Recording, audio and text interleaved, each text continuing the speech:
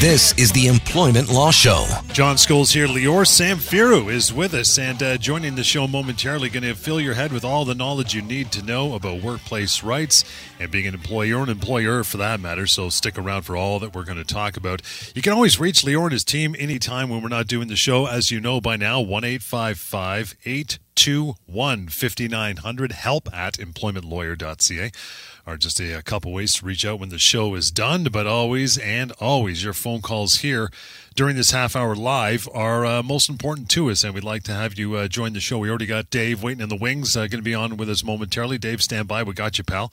Thanks for getting a jump on it early.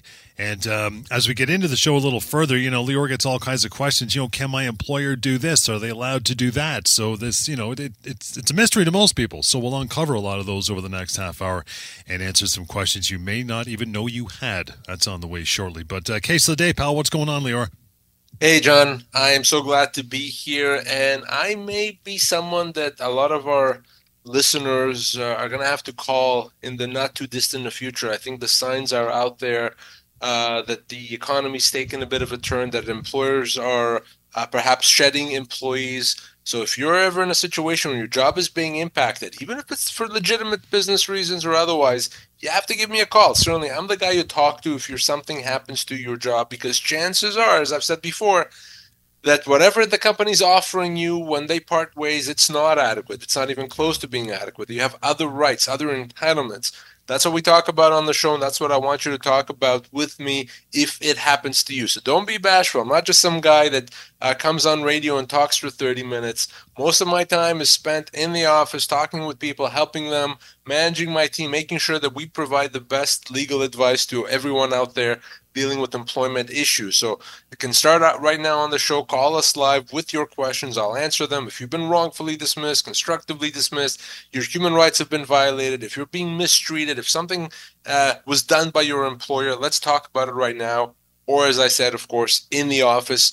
We'll give you that contact information throughout the show. But let me tell you about a situation that I dealt with earlier in the day. I spoke with a gentleman that decided that he wanted to take an extended leave of absence from his employer and go visit some family overseas. So he talked to his employer. Initially, they were very much against it, said, no, we can't do that. But eventually said, okay, we'll give you that leave of absence, go for 3 months, and we'll expect you back on whatever the date is. So he had done that, and he came back and only for the company to say, well, no, we actually don't have a job for you. You were gone for too long. We couldn't keep your job. So there's nothing for you. Feel free to apply in the future, but right now we have nothing for you. So he called me, obviously upset and disappointed, and he wanted to know his rights. So here's the thing, John. The company was not required, and no company is required to allow someone to take such a long leave of absence. They could have simply said no. Right. And if he still decided to go, that would have been a resignation. The company wouldn't have owed him anything. But that's not what they did. They said, fine, you go, you have a job with us. So they give him that permission. So now if he comes back and there isn't a job for him, that's a termination, and they owe him his full severance. It's not a resignation, it's not a job abandonment, and it's because they gave him the permission to go. This guy has worked for this company for 9.5 years. He could be owed as much as 12 months of severance. I'm going to help him get that severance. But this is something that I've seen before. You go off work, the company says, don't worry, we got you, you can come back. You come back, there's no job. Well, if that happens, company has to pay you severance. They can't just say that you left the job on your own. And again, guys, anytime you have these problems, reach out to Lior. I'm telling you, 1-855-821-5900. But before we get into a short break, Dave, thanks so much for standing by, pal. How are you tonight? Hey, I'm not bad. Just a really easy, simple question. I was working for a company, we'll say Company A and Company B. I was working for Company A for about a year and a half. I was a mechanic, blah, blah, blah, yada, yada, yada. I was promised when I was hired X amount of dollars plus benefits after 90 days. 88 days into the job, the employer come up, said that we weren't going to get benefits. The place was a little bit of a messy place to work, a lot of compromising. Anyways, I told the guy I was quitting. I gave him 2 weeks notice, no problem. I quit on a Tuesday, and I started with a new company on a Wednesday. Now, we'll call the new company Company B. For giggles and everything like that. When I started with Company B, it wasn't the job that it was promised to me. I mean, they had solicited me a couple of months prior to me going to them. It didn't work out. I had signed a contract, 90 days. They can terminate me for any reason, whatever. That's okay. I'm not disputing that. We didn't get along. I left that job. But I filed for unemployment. Now, my unemployment went through. However, my unemployment said that I was short hours. I needed 600 hours or something like that. I have over 2,200 hours with the other company, Company A. I worked for them for over a year, and like I said, it was seamless. I left one company on a Tuesday, started with another company on a Wednesday. When I applied for unemployment, I found out that Company A, the previous company, had not filed an ROE for me, which I had to go through. I had to go through fire and hoops with Service Canada to get them to go. They did their diligence, the 2 phone calls, the letter.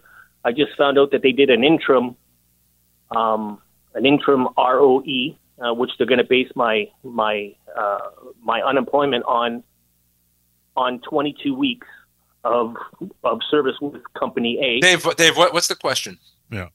My question is, with Company A being negligent and not filing the ROE in a proper amount of time with malicious, what I believe is malicious intent, an exit fee, whatever you want to call it, do I have any other legal recourse as to saying, hey, you denied, because of your negligence, you denied me a benefit that I was entitled to? Yeah, I mean, if you could show that they were negligent and because of that negligence, you did not get a monetary amount and that can't be salvaged, in other words, by them fixing it now, it's too late, then yeah, they're liable for whatever losses you've had. You could take legal action against them for those amounts. But generally speaking, it doesn't really work that way, because if they eventually submit those hours and you can show that you've worked those hours, it shouldn't be a problem with EI. I think the issue may have been here that EI may have said because you quit that job, those hours may not count. So I don't think this is a situation where if those hours would count, they could still count now. The fact that it wasn't done on time shouldn't be a problem. But the fact that they didn't, like legally, they have 5 pay period days to file. And then, again, I'm going to go back to them being negligent. It's not a matter of them, of EI. It's a matter, as a matter of fact, actually, if you look at it the other way, why should EI have to go after them to get it? Well, that's just the way that the system works. So ultimately, you can only go after them if the issue cannot be resolved. Now, if because of their negligence, that's it, it's too late. And it doesn't seem to me, Dave, like this is the type of situation. So ultimately, no, I don't think as a practical matter, there's going to be much that you can do here. We continue with the Employment Law Show. Hang in there. Welcome back to the Employment Law Show. Website anytime to learn more and have access to that old severance calculator. It's a beauty. PocketEmploymentLawyer.ca. Okay, Lior, questions all the time you get. Can my employer do this? Like, Dave's a perfect example. Anybody who calls in this show basically starts with, Lior, can my employer do this? So we want to get to a bunch of recent ones you've had and answer some questions that people may not know they even have until they hear this. For instance, can my employer change the length of my shift? Very common. Very common. And generally speaking, the answer is no, unless it's a very minor change. So usually if it's a situation where instead of 9 to 5, they're going to do it 9:30 to 5:30, they could get away with a change like that, a fairly minor change. But if they're going to change it from days to afternoons or nights, or make several hours worth of changes in the shifts, they cannot generally do that. That would be a significant change to the terms of employment and usually would result in a constructive dismissal. Now, what I mean when I say that they are not allowed to do that is I don't mean that you can physically stop them. There's no employment law police that's going to come in and say, no, you're not doing it, employer. What's going to happen is if your employer changes your shifts, then you may be able to say no. By changing my shifts, I can now consider myself as being terminated. And now, employer, you have to pay me my full severance. You don't want to pay me, but too bad you have to pay it. So if you're ever faced with a significant change to your employment, certainly if it's a change to your hours, to your shifts, to the number of hours that you work, yes, that may be a constructive dismissal. And of course, if you don't do that, if you just put your head down and continue working, the problem with that is that you've given the company the right to do it again and again and again. And that's a very bad situation to be in. So if you're faced with those change in hours, you want to give me a call. You have a very small window to deal with it, so you want to act quickly. You know, in that last point you just made, Lior, is worth mentioning that not all these on this list, but many of those are going to fall into that same category, that if you do it once, you could be in some hot water going forward. You've given them the right to do it again.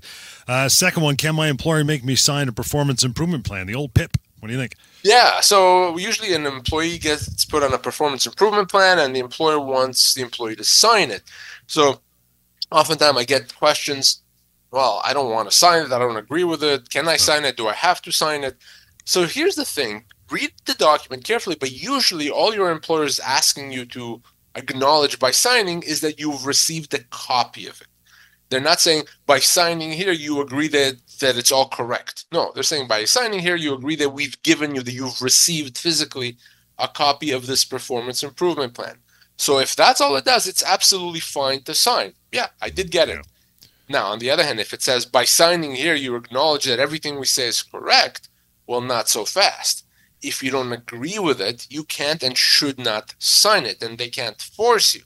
In fact, if you're put on a performance improvement plan and you don't agree with it, you don't agree with what's in it, you don't agree with what they're saying, you don't agree with how they're going to deal with the situation, I want you to say so in writing. Send an email to your boss or to HR or whoever the right person is, and tell them, with respect to this performance improvement plan, here's why I don't think it's fair, or here's why I don't think it's accurate. Here's what you need to know. Do that professionally in a very respectful tone, and by doing that, you're preserving your job. But generally speaking, in most cases, yes, it's okay to sign because all your employer wants is just an acknowledgement that you've received a copy of the document. And again, feel free to call in as we're chatting here. Interrupt us for sure. 416-870-6400 is how you do that. And, Lior, can my employer give me a pay cut because the business, well, it's not doing too well. It's 2024. Yeah, and I started off today by talking about the fact that a lot of employers may be in a different situation, maybe even struggling. And the question becomes, well, if the employer is struggling, can they do things to my job? Can they reduce my pay, cut my hours, pay me less because they're not doing well?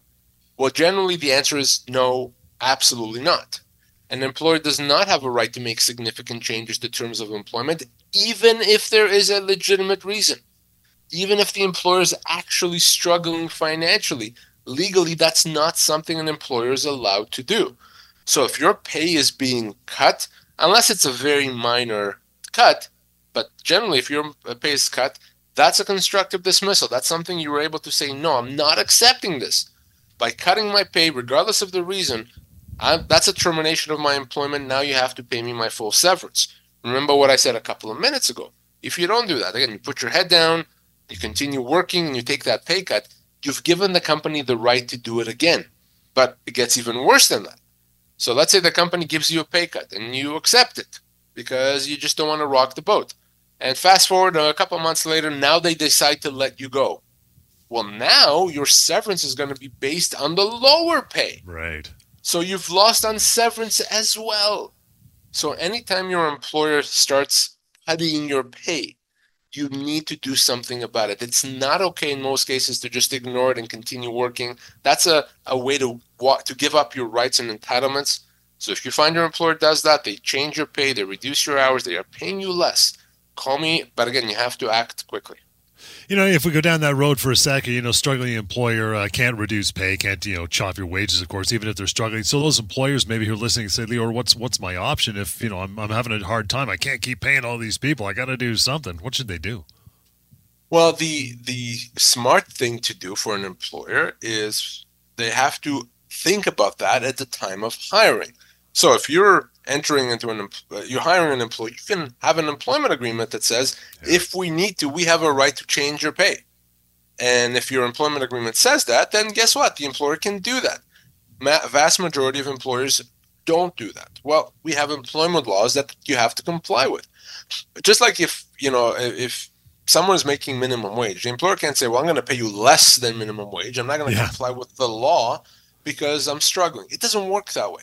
We have laws, so you have to comply with them if you're going to operate a business. Now, if you use an employment agreement, if you're a smart employer, you can deal with those issues and save yourself a bunch of money. If you haven't done that, then you have to comply with the law, and really there's no excuse for not doing so. Good stuff. Let's get Dennis on air here. Hey, Dennis, thanks for hanging in, making the phone call. How are you tonight, pal? I'm excellent. Thank you very much. Great. Good. What's on your mind? Well, as I was explaining earlier, I'm basically a part-time contract worker, and I'm 77 years old, and